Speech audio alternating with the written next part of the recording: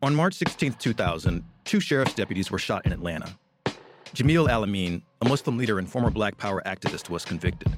But the evidence was shaky, and the whole truth didn't come out during the trial. My name is Mosi Secret, and when I started investigating this case in my hometown, I uncovered a dark truth about America. From Tenderfoot TV, Campside Media, and iHeart Podcasts, Radical is available now. Listen to the new podcast, Radical, for free on the iHeartRadio app or wherever you get your podcasts.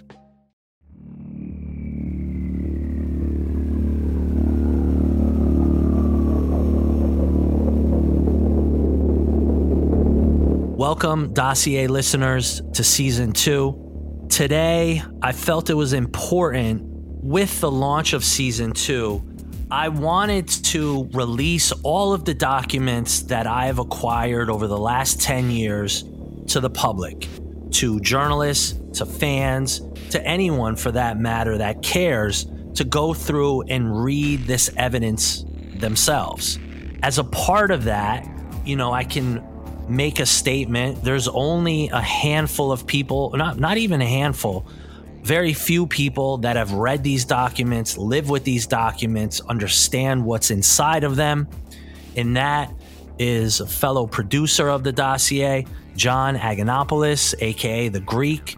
I've brought him on today because it's arguable, I don't know if that's the right word, that he might know these documents better than I do myself.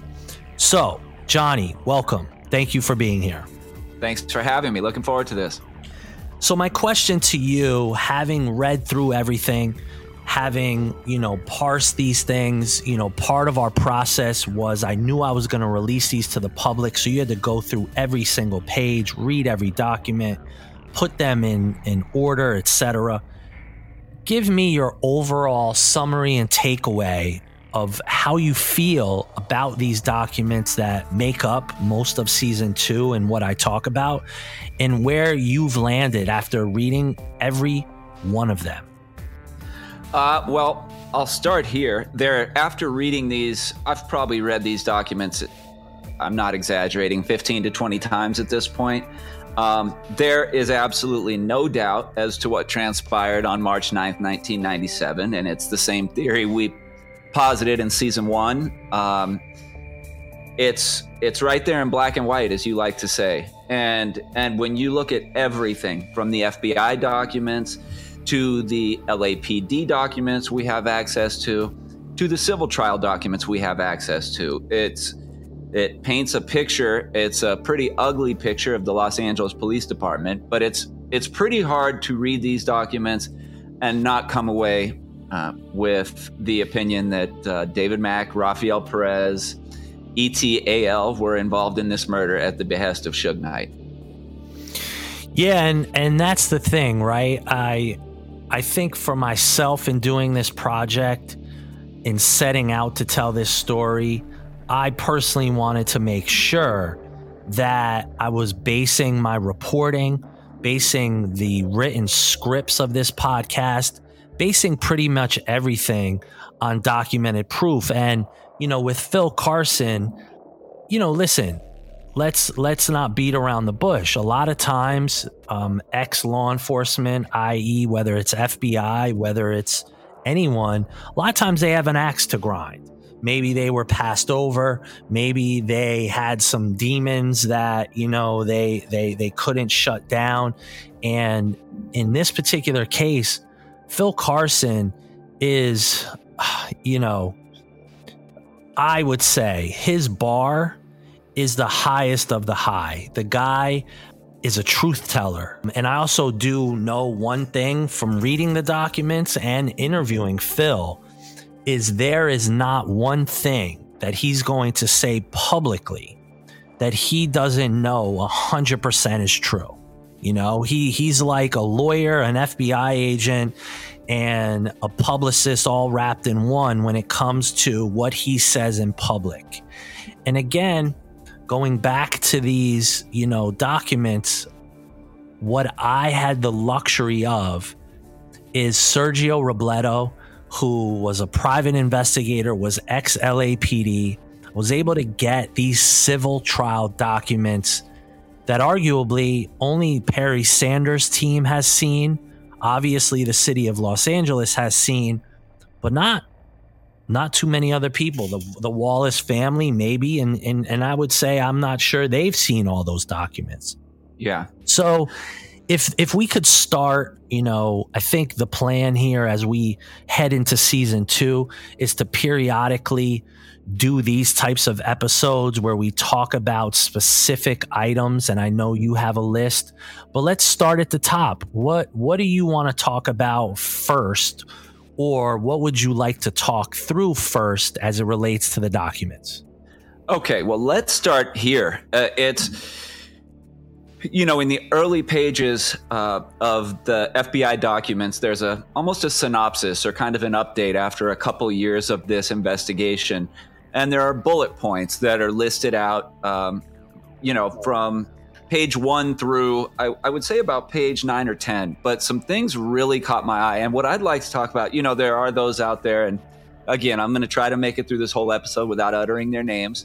But the naysayers, we'll call them, like to paint Russell Poole as this lone nut, and the Russell Poole theory of David Mack and Rafael Perez and et cetera, everybody's involvement in this murder is just this angry lone cop. And there are some items that I'd like to point out because these actually took place prior to Russ Poole even being assigned the case. So let's start on page 7. And this is something I've brought up to you many times because the fact that this is not a well-known fact is kind of stunning to me. So I'll read from the text. Shortly after the murder of Biggie, an anonymous person placed a telephone call to Biggie's mother, Voletta Wallace, in New York, and stated that a person identified as D. Mack was involved in her son's killing. Miss Wallace spoke with the LAPD, gave them this information, and was subsequently told by the LAPD that there are over 500 D. Macks in the phone directory. No further follow-up was done by LAPD. Miss Wallace did not learn that there was an LAPD officer named D. Mack until reading the June 7, 2001 article in Rolling Stone magazine. So, number one, that in itself is kind of jaw-dropping. I have been able to confirm through other documents that we have access to from the civil trial a little more detail about this phone call, and it appears that this phone call was placed to Miss Wallace 5 days after the murder of Biggie, and the call was traced back to the El Rey Theater.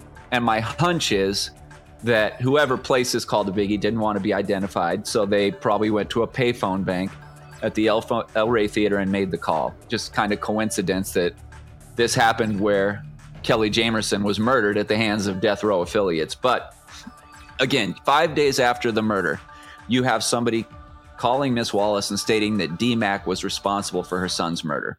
So far, Los Angeles police detectives have made 2 trips to New York in search of the killer. We're conducting interviews now. We're seeking out more of the witnesses that we can find. But sometimes that's not an easy task. We're making progress. It's moving along. But I'd like to give a lot of thanks to Mrs. Wallace. She's been very helpful. A little further in these documents, you have on page 12, it states, the day after the Biggie shooting, LAPD interviewed a CI who implicates Mack. So within 24 hours of the murder, Mack is being implicated by a confidential informant. Again, that's a month before Russell Poole takes this case and almost 8 months before David Mack robs a bank and becomes a person of interest in this case. So you're seeing in the immediate aftermath of this murder, David Mack is being implicated within days. I mean, that, again, is long before Russell Poole ever touches this case. You also have, I think it's kind of gotten lost how Russell Poole ended up on this case. He was contacted by Wilshire Division detectives because they had received information that Kevin Gaines may have been an accessory to this murder.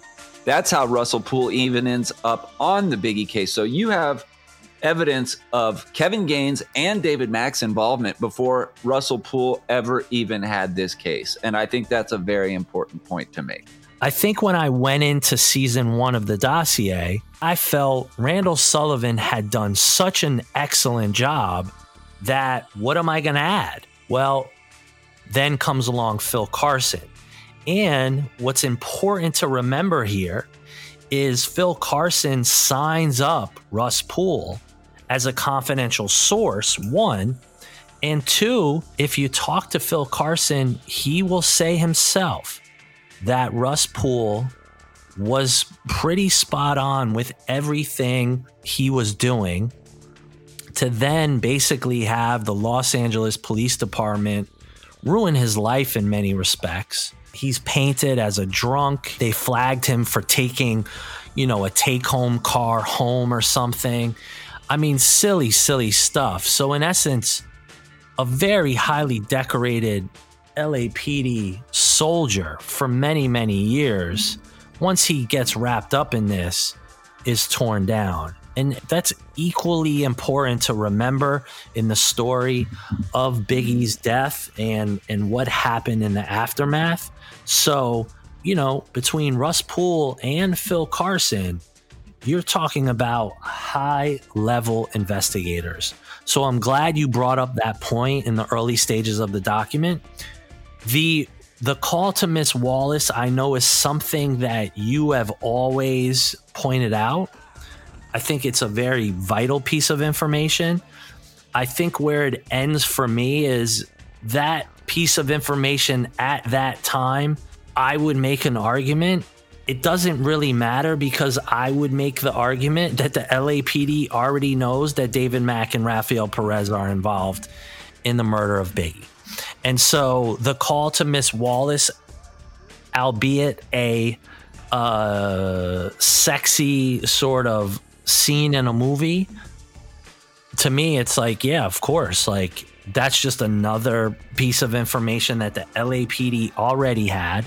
It's not as if they didn't know that. So it's another piece of evidence that's documented. So that's good. So what's next? What do you got next in your notes there? So, again, and this as a kind of a seasoned investigative journalist, the devil is really in the details with a lot of these documents. And your first reading of them, it will take a few different, readings of these documents, and more things pop out. So on page 9, we have the following statement. CIs, plural, have numerous pictures with Perez, Mack, and other LAPD officers with Suge Knight at death row functions. So somewhere in a classified drawer at the FBI, according to the FBI investigation and the FBI documents that we're reading, confidential informants have turned over numerous photos with Perez, Mack, and the cast of characters we always talk about with Suge at death row functions. Now, what makes this interesting is this document was actually written in late 2002. I think everybody's already making that leap to Mario Hammonds based off what we heard from his deposition during season 1 of the dossier. I supplied photos of me, Tupac, Suge, Amir Muhammad, David Mack, Snoop Dogg, Daz Dillinger, Kurupt, and numerous of other people that was at parties in LA and Vegas that I had took, and I gave them to an FBI agent. What's interesting is Mario Hammonds, the best I can tell in going through these documents, was actually not part of the FBI's case file. Included in this case file are emails from Perry Sanders and the Wallace legal team notifying the FBI of the identity of Mario Hammonds and saying they have a witness they believe the FBI needs to take a look at. Now, by the time they're sending these emails to the FBI, immerse yourself in the fascinating tale of Song of Solomon by the legendary Pulitzer Prize-winning author Toni Morrison, a mesmerizing coming-of-age masterpiece that has captivated readers around the world. Follow the protagonist, Milkman Dead, who was born shortly after a neighborhood eccentric hurled himself off a roof in a vain attempt at flight. For the rest of his life, Milkman, too, will be trying to fly. As Morrison follows Milkman on a quest to uncover his roots and himself in his Rust Belt hometown, to the place of his family's origins, she introduces an entire cast of Strivers and Seeresses, liars, and assassins, the inhabitants of a fully realized black world. As the New Yorker put it, Morrison moves easily in and out of the lives and thoughts of her characters, luxuriating in the diversity of circumstances and personality. Whether you're a seasoned reader or new to Toni Morrison, Song of Solomon is a must-read that will ignite your imagination and leave you wanting to read more Morrison. Song of Solomon, a timeless tale that will stay with you long after you've turned its final page. Available now at ToniMorrison.com and wherever books are sold. All right, so life doesn't happen bi-weekly, so why should payday? The money you earn can be in your hands today with EarnIn.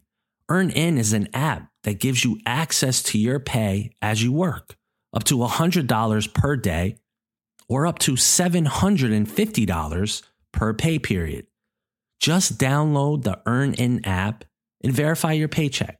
Then access up to $100 a day as you work and leave an optional tip. Any money you access plus tips are automatically repaid from your next paycheck. So maybe you need to get your kids something special, or you and the wife need a scintillating night out, every once in a while at least. So download EarnIn today, spelled EARNIN, in the Google Play or Apple App Store. When you download the EarnIn app, type in the dossier under podcast. EarnIn is a financial technology company, not a bank.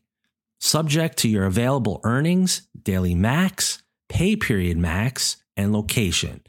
See earnin.com/TOS for details. Bank products are issued by Evolve Bank and Trust, member FDIC. As we know, Phil and the FBI had presented the prosecutive report to the U.S. attorney and everything that occurred afterwards. But that means that we have other CIs who have turned over photos of these suspects with Suge at death row functions. So we know that pictures exist from multiple sources that are somewhere at the FBI. And I have a couple leads on who might actually have provided these photos to the FBI that I'm trying to chase down, but I don't want to say that person's name on the air and scare them away before I've had a chance to try to get these. Yeah, I mean, listen, it's obvious when the FBI goes in to do an investigation that you're going to have confidential sources, confidential informants. But I want to make another point here in listening to what you've just pointed out. There's a third investigator that worked on this case almost as equally, if not more, than Phil and Russell Poole, and that's Sergio Robledo. Sergio Robledo, an LAPD god who worked South Bureau homicide, arguably from what people have told me, was looked at inside of the LAPD as one of the top homicide investigators to ever work inside of the Los Angeles Police Department. So if you're keeping score at home, Russ Poole, Sergio Robledo, Phil Carson all come to the same conclusions. And on the opposite side of the fence, who do you have? Our friend Greg Kading. And unfortunately, we know where that is. I don't want to even go any further. I just want to make a point. Keeping score at home. Sergio Robledo, Russ Poole, Phil Carson. Three top-level investigators all came to the same conclusions. And this gets to what you just talked about, the idea of confidential sources, confidential information, and photographic evidence. What's next here as we go through these documents? So, before we move off that, I'd like to add a couple things, and it will lead into my next point. But We also need to add Richard Valdemar to that list of, highly respected, highly decorated law enforcement agents who came to the same conclusion. And I do, at some point during the discussion of these documents, want to get to Richard Valdemar's FBI 302. But just to kind of follow up on that statement, I have a couple different items from the FBI documents. And on page 17 is kind of a to-do list as far as next investigative procedures. And here's what it states. Interview Waymond Anderson, who is incarcerated at Corcoran State Prison and was a cousin to Orlando Anderson. Didn't know that. Who LAPD believe committed the Tupac murder. Orange County District Attorney's Office contacted the FBI regarding this source and asked specifically that LAPD not be told regarding who he is or his location. So you have the Orange County District Attorney's Office trying to hide the identity and the location of a witness. To go a little further, another statement that's on the same page, Ryder, i.e. Phil Carson, met with LA Sheriff's Department, San Bernardino Police Department, and Orange County District Attorney's Office, who have extensive knowledge regarding the murder and the investigations they have going on that parallel caption case and involve Death Row, Suge Knight, and Right Way Securities. All agencies that Ryder has spoken to and the investigators that have worked in one fashion or another trying to solve this murder agree that Biggie Smalls was murdered in a very well-organized group and that a sole individual could not have pulled this murder off by himself. So now you basically have the FBI along with all the other pertinent law enforcement organizations in and around this area, except for LAPD, kind of coming to the same conclusion, except the LAPD, who, by the way, might have a few of their officers involved in this murder. I think it says a lot that every law enforcement agency outside of the LAPD all seems to agree on this. Yeah, and again, that's, Phil Carson just doing his job, having the ability as the FBI to go in and talk to all of these people, talk to detectives, talk to district attorneys, talk to CIs, talk to confidential sources. You're the FBI, you have every tool at your disposal. And again, to have these files unredacted, to be able to read all of this stuff, this is not available to the public. It will become available with the release of season 2. So what I want to do, Johnny, I think this is a good point of covering, these 3 big points that we've covered. I think this will be a reoccurring, for lack of a better word, episodes throughout Dossier through season 2, where we will dissect these documents.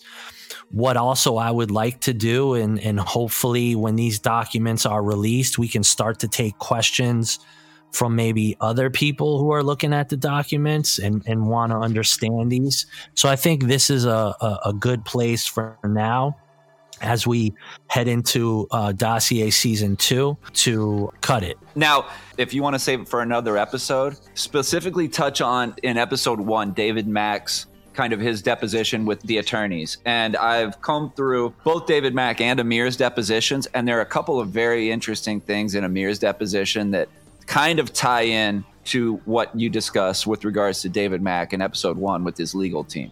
And so, again, this is kind of stuff, as you like to say, inside baseball stuff, because unless you're really steeped in the case, you're not going to understand what you're looking at or reading. I've got 2 portions of Amir Muhammad's depositions, and the first portion that I want to touch on, you'll understand if you listen to episode 1.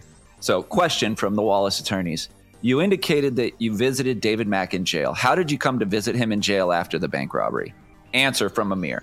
In speaking with his wife and visiting her and the kids to see how they were, she had a concern about how she was going to pay for his defense, and refinancing her home was one of the many things that were discussed and talked about maybe doing it, and I went to see him to talk to him about that. Question, do you know whether the home was ever refinanced? Answer, I don't. There were some credit issues that I know presented a bit of a problem, and it wasn't something that I could ever get done for them. Question, what kind of credit issues? Answer, I don't recall specifically. Did he ever discuss with you how his lawyers were paid for? Answer, no. Question, did you have any additional conversations with Mrs. Mack as to paying for the legal defense? Answer, I did. She had indicated that she was attempting to have some type of fund set up to have people contribute to it. Nothing outside of that, though. Question, did you contribute monetarily to his legal defense? Answer, I may have given him $500, $300, something like that. Can you relate to me in as much detail as you can recall your conversation with Mr. Mack when you went to meet him? Answer, no, more than I just indicated that we talked about the possibility of refinancing the house. Now, what makes this important? Well, if they have no money to get a lawyer, if they are taking donations in the amount of $300 to $500 from people, if they're looking to refinance their home, which they're unable to do because of credit issues, how in the fuck does David Mack end up with $1 million attorney like Donald Ray? Hiring Donald Ray would be like hiring Johnny Cochran.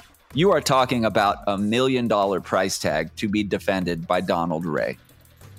So right there, it just tells you again why David Mack was so hesitant to talk about where he got the money to be represented by $1 million attorney who also happens to be involved with different death row legal situations, from Suge Knight's trial to when there was actually an arrest warrant or a bench warrant placed on David Kenner. His attorney was Donald Ray in that case. I mean, it's, again, where did David Mack get the money? Donald Ray is not stupid enough to take money from the bank robbery and end up catching a money laundering charge. So you can see right there, and not to mention, is that even really what they were talking about? Because according to David Mack's deposition, he says they spoke about some personal problems that Amir Muhammad was having at the time. So these guys can't even keep their story straight regarding what they spoke about when they visited in jail. Yeah, I mean, listen, I think if you look at the circle there, it's Donald Ray, it's David Kenner, it's Suge, it's all the same waters. So, you know, not surprising. Again, though, to your point in the deposition, I don't think you get to put Donald Ray on retainer with the salary of an LAPD officer, unless you were going to use some of the money from the bank robbery, which you wouldn't be allowed to.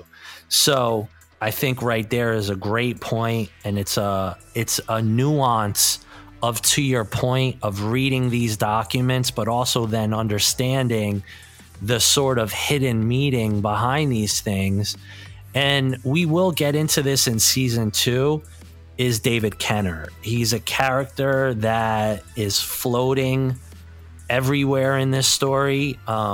It's somebody that's briefly maybe mentioned in season 1. I will be doing a deeper look into David Kenner via an anonymous phone call I received, which I cannot figure out who it was from. That's another story. But in that phone call, he did bring up a point that I should really be looking at David Kenner a little bit more. So yes. On the heels of listening to that first episode and David Mack, this is a really important point to bring up. Yes. And I want to just read one more excerpt from Amir Muhammad's deposition, because this will go to, I'm sure everyone remembers, Reggie Wright Jr., Greg Kading, Chuck Phillips, all stating that Amir Muhammad, after he gave his alibi to law enforcement agents or people involved in the case, he was cleared and he was no longer a suspect. So, again, Amir Muhammad was never spoken to by Los Angeles police officers. He actually was never interviewed by the FBI either. So the only place Amir Muhammad is on record under oath offering an alibi is in this deposition. So I'd like to read that to you and why this is so important. Question. What I'm trying to do, Mr. Billups, is trying to identify any person or persons who may be able to assist in identifying your whereabouts in the late evening of March 8th, early morning of March 9th, 1997. Can you give me the name of anybody that might be able to assist in identifying where you might have been? Answer from Amir. I was at home, but I'm not sure if she was there or not. It was a long time ago. Question. I understand. Who was the name of the person who may or may not have been there? Answer. Angela Mitchell. Question. Do you have any current contact with Angela Mitchell? At this point, Amir's lawyer intercedes and says, if he did, I'd be worshiping him. She was murdered. Now, for those who are steeped in the case, the name of Angela Mitchell should ring a bell, because Amir Muhammad was arrested 3 times for domestic violence charges against Angela Mitchell. The first 2 times, charges were dropped. The third time, charges were reduced to a trespass violation. Amir Muhammad served 60 days in jail. On October 21st, 1998, Amir Muhammad was arrested after Angela Mitchell and her new boyfriend called 911, claiming that her ex-boyfriend, Amir Muhammad, was following them on the freeway and pulled up next to them, pointing a pistol at them through his open window. Police officers pulled over Amir Muhammad. They found a gun in the car that Amir, of course, claimed he had just forgotten happened to be in the car. He was cited and released. A week later, that case never went to trial because 6 days later, Angela Mitchell and her boyfriend, who was in the car with her when she called 911, were both shot to death in an alleged murder-suicide, in which the only witness is some random LAPD officer who claims that this murder-suicide between Angela Mitchell and her current boyfriend took place in their front yard. They burst out into the front yard. Angela Mitchell's boyfriend murdered her, then shot himself. Case was not well investigated at all. Regardless, I'm getting off track. The only alibi Amir Muhammad has ever produced on record is that he was with his murdered ex-girlfriend. So, Reggie Wright, Greg Kading, Chuck Phillips, can you stop saying that Amir Muhammad had an alibi that checked out on the night of the murder? That is complete bullshit. I'm aware that the civil lawsuit was dropped. He was immediately dropped from the case when it was proven that he had an alibi for where he was at, and the Wallace family dropped him from the civil lawsuit the next day. I'm aware of that. Okay. So if you're going to say that there was a proven alibi, okay, tell me what that alibi was and tell me where you heard it, because it doesn't exist. You just said that after he was deposed, he was able to prove he had an alibi of where he was when the shooting occurred, and that's why they dropped him. I'm asking you, how do you know that? Where's that coming from? LA Times. He was dropped, but what you're saying about him coming up with a proven alibi on where he was, you're wrong. Okay. You're incorrect. Okay. Right. It's a great point to end on. And again, another individual that, is very hard to dig up information on.